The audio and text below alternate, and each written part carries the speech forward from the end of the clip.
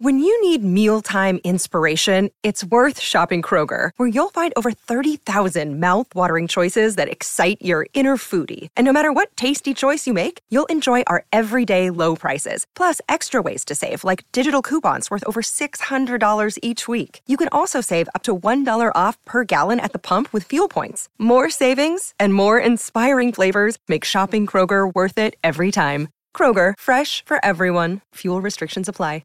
Another day is here, and you're ready for it. What to wear? Check. Breakfast, lunch, and dinner? Check.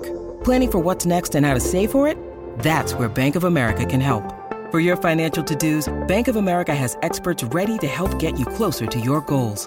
Get started at one of our local financial centers or 24/7 in our mobile banking app.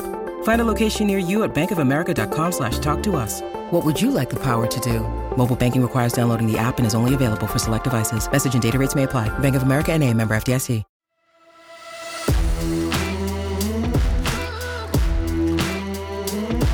I just wanted to let everyone know that scripted television is officially back. I knew, after the pandemic and the shutdown, there would be a lag.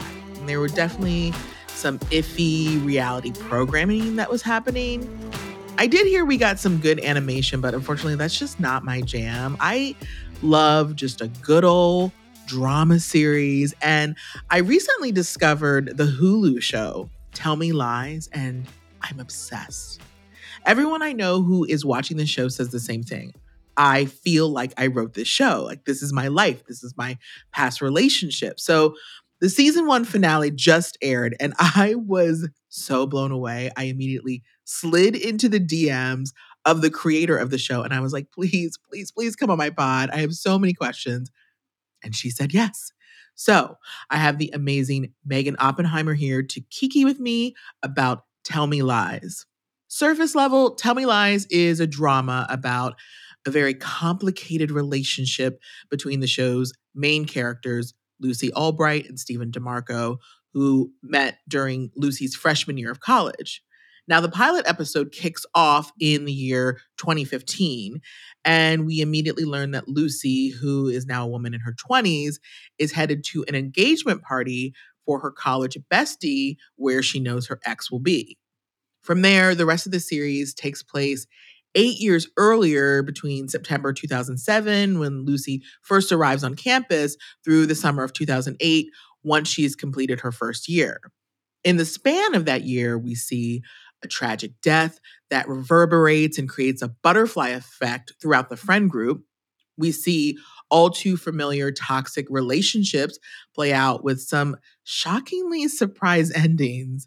And for those of us who have experienced friend groups and relationships like the ones on the show, it might even unlock some memories of our own past, which I'll admit for myself was a bit triggering, but I also found it kind of comforting to know that I wasn't crazy and we've all had things like this happen to us.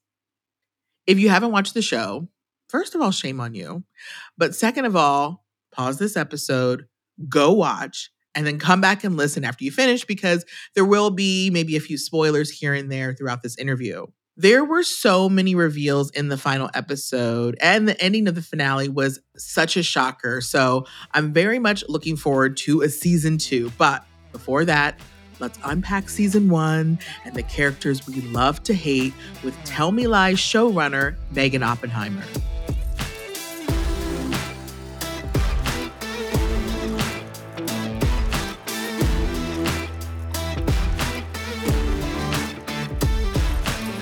Now, the show Tell Me Lies is based on a book by Carolyn Loverine. I haven't read the book, but, one thing is the time period of this book happens between 2015 back to 2007, 2008, which I thought was really interesting. And I have my own theories on why that is. Is it because that's what the scene was set in the book, or did you have specific reasons around using that time period? No, the book was it could be placed any time, I believe, as far as I remember. But I was in college in 2007, and I just think it's an interesting time that people are only now starting to be nostalgic about. We haven't had a lot of stuff that's really set in that time and focused on that time. And then in terms of the later storyline, honestly, I just wanted to avoid the hellhole that was 2016. Like, I feel like the world changed so much with the political landscape of the world. And I felt like it would alter how these young people even moved within their worlds. And I just didn't even want to have to, it feels like 2015 was the last, I mean, it was still complicated, but yeah, I just wanted to avoid that really. No, that makes a lot of sense. Like, I was thinking it had a lot around like just even the social media landscape. Like, I didn't get Instagram until I think 2009. And so a lot of how this plays out would have played out so differently if they had Instagram and Twitter and TikTok, imagine? Yeah, no, that was another part of it for sure. I think that, 2007, I was very, lucky. I don't know. I feel like I got to go to college at the time. It was the last time when kids were able to be kind of anonymous and you were able to go to college and behave like an animal and be a reckless young person without everything being documented and everyone being a paparazzi. And so it feels like the last kind of little semblance of privacy that we had. Mm-hmm. So yeah, Stephen he'd have to be a lot more sly if there was totally. I need my dad, Well, it's interesting that you point out like privacy, because like if we sort of like step outside into real world, one of the big things circling around the cast is this possible real life love affair that's happening with Grace Van Patten and Jackson White. And I think it was just like a week ago, rumors have been swirling forever, and they both posted these duplicate Instagram posts that seem to imply that they're saying they are together, even though I still haven't gotten confirmation. I mean, is this the best or worst kept secret? Like, did everyone know they were together? Yeah. Okay. I think we're out now. I don't think I'm spoiling anything. I think they come out. It seems like that. they were definitely making out in a post. Yeah. Yeah. I will be mortified. I feel like they're picturing them holding hands on the red carpet. Yeah. Yeah. No, it was everyone was aware. It wasn't anything tawdry or bad. It was, Well, I always look at like when you are in an industry where, I'm sorry, everyone is really hot and you get to work with people who are really hot. It's like the best dating app ever. Like, you just kind of eliminate so many things. You can like get to know each other really easily. Yeah. It's interesting. I think people assume that casts are always hooking up. And I think in my experience, it either is like that or it's totally the opposite. And I think when people are in their 20s, it happens a lot more, and they're also away on location. Everyone becomes like a little family, and we were all in Atlanta. I think it happens as much or not as much as it does in any other industry, really. It's people are very good looking in the industry, but I feel like there are always work relationships. You know what I mean? In other jobs as well. I would think so too. Now, I would think the one twist that would make it interesting, though, this show is like beyond sexy. Like, it is, and maybe this is TMI, like after every episode, like I had to go have alone time with myself because it is very, I love it. It is very sexy. But like one of the interesting parts that I didn't even learn until I was like, talking about the show on my Instagram stories was Jackson's real life mother is Katie Seagal, who plays his mother in the series, which my understanding is you really wanted to cast her and you actually had reached out to Jackson to sort of like get his okay that he was okay with it before you even pitched it to the network. Yes. I wasn't about to make an awkward situation because some people, he was they worked together beautifully. It was wonderful, but I wouldn't be able to work with one of my parents, at least. Like one of them, maybe I could, the other one, absolutely no. So I had to check, to make sure. But yeah. And like, how does that work? Because, obviously this is still her son. Like, is Katie able to watch back episodes? Like, or does she just skip over those? There's a lot of scenes though. I didn't ask her. I think she's watched it all. I think so. Okay. It's so funny. It must be weird as a parent to see your kid doing that. But it's also when you're an actor yourself or as a writer, because I'm on set all the time, like it just becomes so sanitized and it doesn't, I've been in the room when my husband has intimate scenes that I wrote, and it's it's just not a thing. And I think people assume that it would be weird and maybe for some people it is. It's just not, like, it's all so unsexy when it's happening and it's all so fake. But I do think it's weird for a parent to like see their kid naked and all that. Like, I guess it must be a little different if it's a parent. You know, I don't have kids yet, so I don't know. So one of the things that really stood out immediately when I was watching Tell Me Lies, and I think it also, like when I talked to friends about it, was just how it made you realize, oh my God, we've all had the same life, because I'm able to relate to every single woman, at least every single character in a different way. I'm wondering, like, when you were writing these characters, like, was your intention for that to happen? Or were you expecting that, hey, maybe this person will relate more to, you know, this person or this person? I thought that different people would relate to different characters more. I did think that just the overall nature of these kinds of relationships is very relatable for anyone, because in the development process and when I was hiring writers, it was the first thing anyone said was, I had a relationship like this. I had a Steven. And you just realize how many people have had these sorts of toxic, all-encompassing things. So I thought that was going to be relatable, but I'm glad to hear that you found all the female characters relatable. I totally did, because it was like when it came to, like, obviously very much the main character, I'm like, yes, we've all had our Stephen DeMarc. I mean, I probably have had way too many, which is like awful. But even with like Pippa, I was like, you know, one of her, and I've told people there's a lot of spoiler alert. So if you haven't watched, go watch immediately and then come back and listen. But with Pippa, it was like, you know, she wanted everyone to believe that she had this very, you know, she had an orgasm every time she had sex. And I remember, you know, being young and feeling like I should feel that way too. And it wasn't until like my late 20s where I finally admitted, like, you guys, I don't ever have an orgasm with penetrative sex. Like, I only have orgasms through my clit. And like, I'm just letting you know. So if you guys are having this, I don't know how you're doing it, because I can't. Yeah.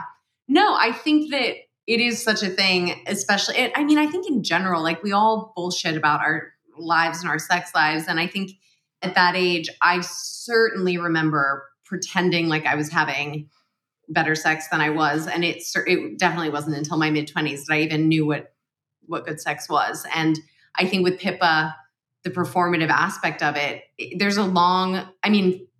my experience, there's a long time before sex is no longer performative.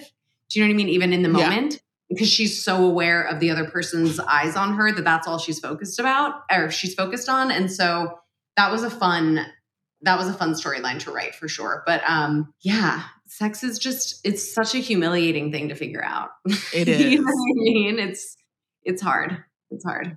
Now, writers' room are like notoriously like male dominated, but it seems like you would have to have a lot of women in your writers' room for this storyline. Like, is that the case?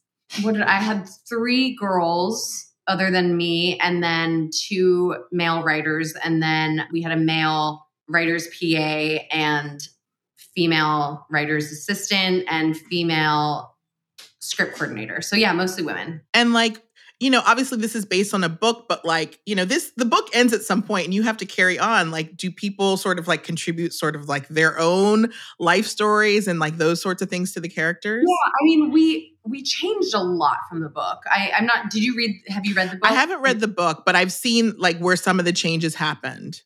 There are a lot. I mean, I was really, hopefully no one's offended, I was very unfaithful to the book. And the book is amazing. It's just what works on a page doesn't necessarily work on TV. So it's not as plot centric, the book. So I had to create a lot of the plot because the book is so just internal and about feelings. So we came up with a lot of it. I had already written the main strokes of the season before we started the room, because I had to write like an outline to get approval for them to greenlight a room. Yeah. But yeah, we were all contributing a lot of our own personal stuff, for sure. One of the things I did read through, and people, you know, someone had done an article about like, you know, what's different from the book. And, you know, most of it made sense to me. I'm like, yeah, that would work on screen. One interesting choice I thought was in the book, apparently, the main character, she has a very severe eating disorder. And that while I see there's like nods to it, like every once in a while, like, you know, she'll get a salad and Pippa will be like, oh, you're making me feel bad. And, you know, she's thin. It's not a thing that's called out, which I actually appreciate? I'm just wondering, like, was that like a purposeful decision to leave that out? It was a few things. One was just we felt like there was so much stuff to cover that it would be hard to give that the time it deserved and not just make it sort of a trope. I also think it's really hard to portray anorexia, specifically anorexia on screen without glamorizing it. Personally, I have a very long history with eating issues, and like selfishly, I was sort of like, I just don't want to fucking be in that headspace, like for my own sanity. Because when I read the book, it's very accurately done. And there's something about, eating disorder, it's so addictive, and like the counting of the calories and like the shrinking. And that's very much a part of the book. And I was like, I just don't want to be in that headspace. And also, what am I going to do? How do I externalize that on screen? We're going to have Grace just start to get thinner and thinner. Like, I don't want to do that, So yeah, we just left it out, but hopefully no one's upset about it. I just think it's hard to do without being, it can be, I think, dangerous if you don't do it really, really well.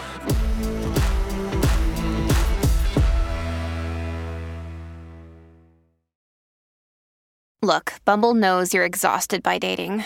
All the must not take yourself too seriously and 6'1" since that matters. And what do I even say other than, hey?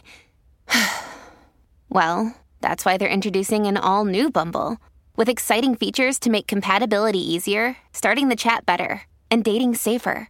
They've changed, so you don't have to. Download the new Bumble now. Your brain needs support, and new Ollie Brainy Chews are a delightful way to take care of your cognitive health. Made with scientifically backed ingredients like Thai ginger, L-theanine, and caffeine, Brainy Chews support healthy brain function and help you find your focus, stay chill, or get energized. Be kind to your mind and get these nootropic chews at ollie.com. That's OLLY.com. These statements have not been evaluated by the Food and Drug Administration. This product is not intended to diagnose, treat, cure, or prevent any disease.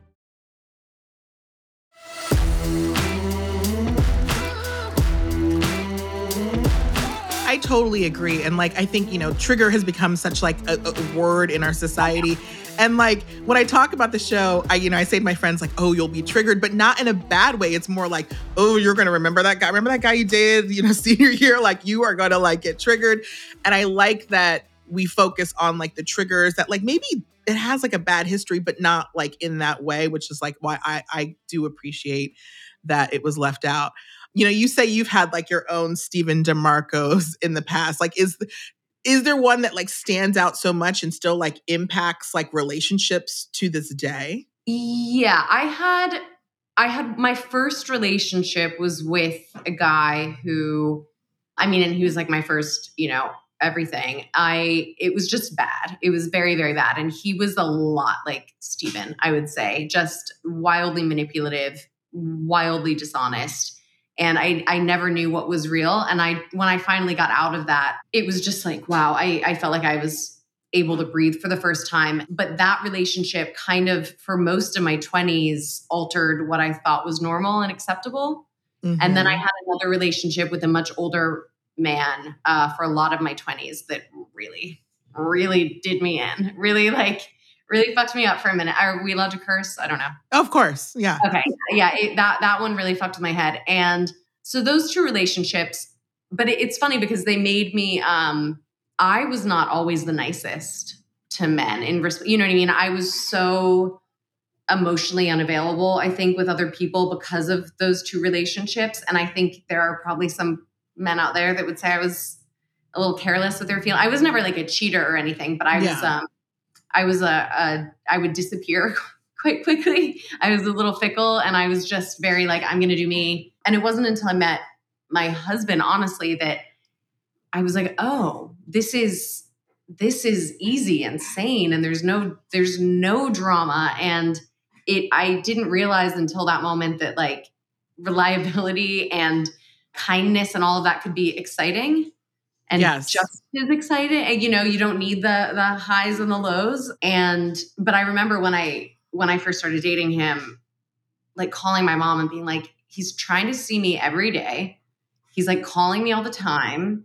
He's like, he's trying to introduce me to all his friends. And my mom was like, you are really fucked up. This is normal. This is how it's supposed to be. She's like, you've been living in Los Angeles too long. But I was literally like, what's he trying to do? What's he, it was weird. Well, that's what another interesting part I think about the time frame of like 2008 to 2015, because like that's also when Sex and the City was like really big. And I was like, and it stands out to me in like how we looked at the Mr. Big and Carrie relationship as this like, oh, and it's like, no, he is Stephen DeMarco. He is so toxic. I know. And I so, still have a crush on Mr. Big, which is terrible, especially now. Not the actor. I don't know, all that stuff. I know that's bad, but yeah, when I watched the show, I wanted her to be with Mr. Big, which is... We all did. He was, he was intriguing. And you do bring empathy to Stephen DeMarco's character, which is like interesting because my understanding is in the book, like you kind of like figure out right away that he is like this narcissistic asshole, crazy person because you like have insight. Whereas like in this TV show, you have to see it sort of play out. And I'm just wondering like, giving that empathy, like, do you have to do that in TV because that's the only way that viewers will become invested in the story? Or like, do the writers just love that payoff of like finally being able to like reveal and then everybody being like, I knew it? I think there is more freedom in a book to have a character be, unlikable and not worried about whether people will continue reading. I think it's different to read something and to see it. To see this really terrible behavior just it's just, it can feel worse to watch than to read. And so there was a little bit of pressure to keep, not people liking him, but at least wanting to stick with him for the story. Because if people are too just entirely appalled by him, then no one's going to keep watching. So yeah, there was some pressure with that. But it is also just fun to... We just never wanted people to have him figured out completely. I think in the finale, you're sort of like, oh, okay, this is the level of bad that he is. But we wanted to keep people guessing as much as we could. But people were mad at him. I don't know, maybe I'm just like fucked up, but I expected the audience to be more forgiving of him. And I was like, oh, okay, people have good boundaries. That's good. People are not accepting his bullshit. So how do you like talk to Jackson outside? Like, has he been walking down the street and people like yell at him? Has that happened to him? I don't think in person people are mean to him, but I know he gets some shit online. Really? That is so funny. Well, what's so like, just don't read it. But I think he thinks it's funny though. But it's not like people are. He was joking the other day. He was like, it's either people being like, I want to stab him and kill him, or I want him to stab me and kill me. Like a lot of people are like, I want to throw me off a cliff. And I'm like, why? Why would you want anyone to do that? But people are vocal.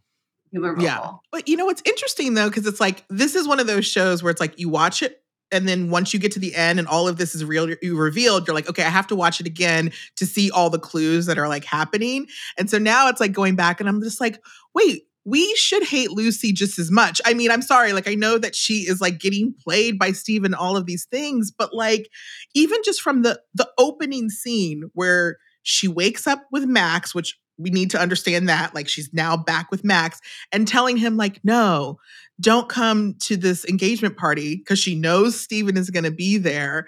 And just like her throughout, like, I'm almost like they actually, who is worse? I don't know. I mean, I do think that Steven is worse. It's interesting. We have been really surprised by how angry at Lucy people have been. And I get it. She fucks up a lot. Like, she gets real messy. But I do think that she is the victim. I mean, there are a lot of victims in the show, but I think she's being so manipulated, so gaslit. She doesn't know what's real and what isn't. She's not aware of her own behavior. And I think when you're being so emotionally and mentally abused and confused by someone, you're acting in constant fight or flight. And so everything is a last minute rash decision of, how do I help myself? How do I save this relationship? How do I keep, it's all out of fear. And whereas with Steven, he is open to hurting people. And I don't think she's trying to hurt people. She's accidentally hurting people out of her own stupid decisions, but I don't think there's as much malice in it. And I think she feels remorse afterwards, but I get it. I mean, if she were my friend, I'd be really pissed. I'd be really mad, you know? And with the Max thing in the beginning, you know, I think it's partially that she just didn't want him to be there. And not because she was going to try to hook up with Steven again, but because it's like, this guy reminds me of my worst memories and the worst parts of myself. And I don't want my boyfriend now to like see that. I just want to compartmentalize. That's how I think of it. But I also understand she lies a lot, you know? Yeah. She does lie a lot. Yeah.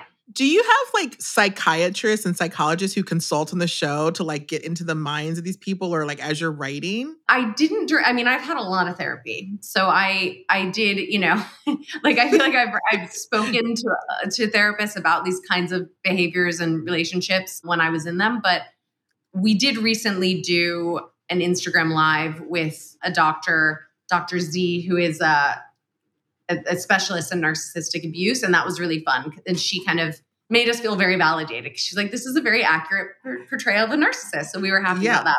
But, no, we didn't have someone like working on the show, but maybe we should have. I don't know. Now, I've always read that like with creators of show, like they know how it's going to end, like before they even like, you know, as the first season is being written. Like, do you know how it's going to end for all these characters already? I have a broad idea of it. I had a firmer idea of certain things before, but now, you know, everything shifts as you see what people are reacting to and how people are feeling. And so there've been a couple things that have kind of morphed. I'm like, I might rethink that, but there's certain things that I definitely know how I would like them to end, but there's a lot that's still up in the air.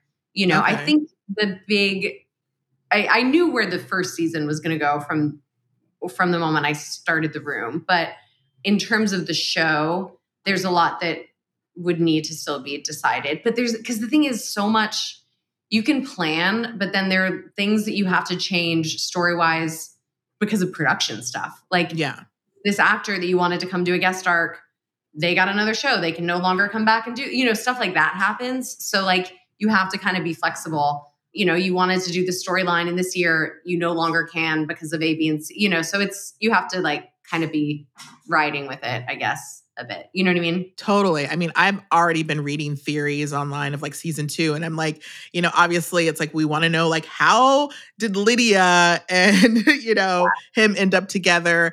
You know, what happened with Drew? Like, is he around? And there's so many things. I don't know if we can tie it up, obviously, in season 2. So we expect there to be a lot more seasons. But when do you typically find out when season 2 will be renewed? Like when will you know? I think we'll know in the next couple weeks.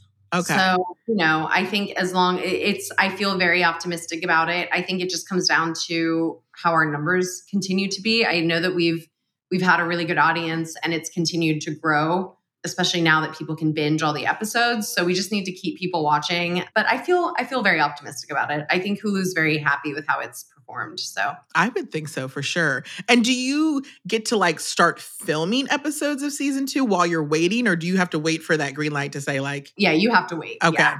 Because what would happen is I would have to go back into the writer's room first.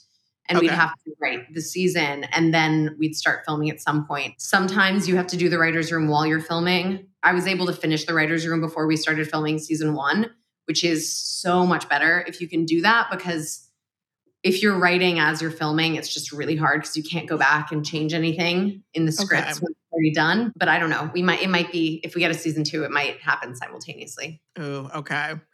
Now, when you have a show that, you know, takes place where the characters, it's like over, again, from 2018 to 2007 to 2015, plus they have to play college students and then now be like young adults, like just casting wise, do you like say like, I don't know, we need to pick people with baby faces because we can't have them like alter? Like, do you just spend your off season being like, I hope they don't change too much or gain too much or lose too much or all of these things? To a degree, yeah. I mean, we definitely, when we were casting, we were like, we need someone who we believe could be in college, but then also when they're 28, it doesn't feel unrealistic. We don't want someone to look like they're playing dress up. Yeah. So that was a part of it for sure. And in terms of people changing, I mean, that's just I think that happens in any show because even if it's just for continuity's sake, people change and cut their hair and do crazy things. But I have had some of the cast reach out to me and be like, am I allowed to do this with my hair? And I'm like, I think so. Like, don't put it on me if you get in trouble. But yeah, so it's stuff I would like think that. with CGI and stuff, though, it's like not as bad anymore. Like maybe you could do sort of like fixes in post. I don't know. CGI is expensive. That's true. It is. People always say that, but it's like, it is expensive. Okay. And especially when you're doing like beauty fixes and stuff like that. But yeah, I think we tried to keep most of the looks in the two different time periods somewhat similar. The one thing that I do think will be hard is because we filmed that 2015 sequence, all the stuff at the engagement party, even the stuff that's in the finale with Lydia, we did all of that our first day of filming. Oh, wow. And then we decided to shave Jackson's head. And I was like, it's fine because we're done filming that. But I know that if we go back in season 2, I've created an issue for myself. So we'll have to wig him up. Yeah. But yeah, we decided to it was actually his idea. So I blame him. He was like, can I please shave my head? And oh my God, I'm going to keep an eye on that wig. We thought, yeah. So he'll, because that is his real hair in the I didn't realize that. Wow. Yeah. Then we shaved it off. So yeah, that'll be a thing. That'll be an issue. But it's fine. Wigs are great. Yeah. They've come a long way, much, much further than they used to be. They've come a long way. Yeah. Now, saw that Emma Roberts is one of the executive producers on the show, which is really cool. Like, how did that happen? Like, did you guys know each other? Had you worked together before? Her production company, Bellatrist, had a deal with Hulu, and they got the book along with Rebelle and brought it to Hulu. And they liked the idea. And then it was Hulu that actually reached out to me. I had not met Emma before, but I'd met some people. I knew some of the people at Hulu, and they reached out to me. And so I didn't know her. Actually, I had met Emma at a party before in LA, but I don't think she probably remembered me. But now we're like, now we're friends and everything. But yeah, we didn't know each other before that. But we weirdly have a lot of mutual friends. But she's awesome. We're doing another. Actually, I probably am not allowed to say that yet. But we have other stuff that I think we'll be doing. So, is there a chance she could also pop up in the series? I would love that. Yeah. That would be that's definitely a possibility. We have an idea for that for sure. Okay. Well, I mean, I'm very excited about the show. I tell everyone I know to watch it, especially anyone who, has had these relationships, which again, I think is everybody, because everybody I know has like had their Stephen DeMarco. And look, I think even now, guys, they've had their Lucys. I think guys, or they've had their Stephanies or whatever. You know what I mean? Yeah. Oh yeah. I've got 2 brothers, and there's some mean girls out there for sure. There's some heartbreakers out there. So I think also it's just, people accidentally really hurt each other. Not even to the Stephen level, but I think that when you're young, and I think most of us have been guilty of, not being the best in a relationship in our past. Not everyone, but most people I know. Yeah. Well, I also think that you should partner up with a very good toy company, because I think that hand in hand with the series would be the perfect gift to send somebody. Oh my God. So funny. No, I love it. It makes me so happy. It was, when I had my husband read the scripts before we started filming, and he read the first 4, and then he came in, he was like, baby, I'm like, okay, good. People are going to like this show. Cause I was like, simmer down, keep reading. I need your notes. I'm not trying to get harassed right now, but it was funny. It's so funny when you're writing it, you're like kind of removed. And so I'm not like sitting there being turned on while I'm making the show, but some people found it to be exciting in that way. So that's good. But I think some people also thought it was like deeply disturbing. Some people do not want to see Lucy and Stephen hook up, and some people really do. So I think it's just a matter of how masochistic people are or twisted, I'm pretty masochistic, so maybe that's why I love it. I don't know. Well, thank you, Meaghan Oppenheimer, for joining. Everyone can find you on Twitter, Instagram. Where can they find you? Yeah, I am on both. I'm Moppy Oppenheimer on Instagram, and I think I'm Moppy Ops on Twitter. I'm the worst. I forget everything. Yeah, my nickname is Moppy. That's what everyone calls But we're me. everyone needs to go watch Tell Me Lies because there has to be a season 2. Otherwise, I will blame all of you if there isn't. Thank you so much for joining. Thank you so much. This was really fun. And thank you so much for watching the show and for liking the show. It makes me so happy. Thank you so much, Meaghan, for coming to Kiki about Tell Me Lies. If you have not watched it, just go binge it now. I know there is going to be a season 2. It is too good, and you're going to want to binge it before it comes out. Go to Hulu, binge Tell Me Lies, and until next time, stay curious, always read the fine print, and if you meet a guy in a dive bar who tells you his favorite bagel is cinnamon raisin, go home alone.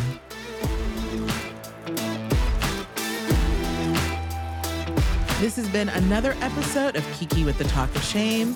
I'm your host, Kiki Monique. This is a Red Rock music podcast. Make sure to like and subscribe wherever it is you're listening and follow me on social so you don't miss any of the tea between episodes at The Talk of Shame on Instagram and TikTok. And until next time, let's Kiki about it.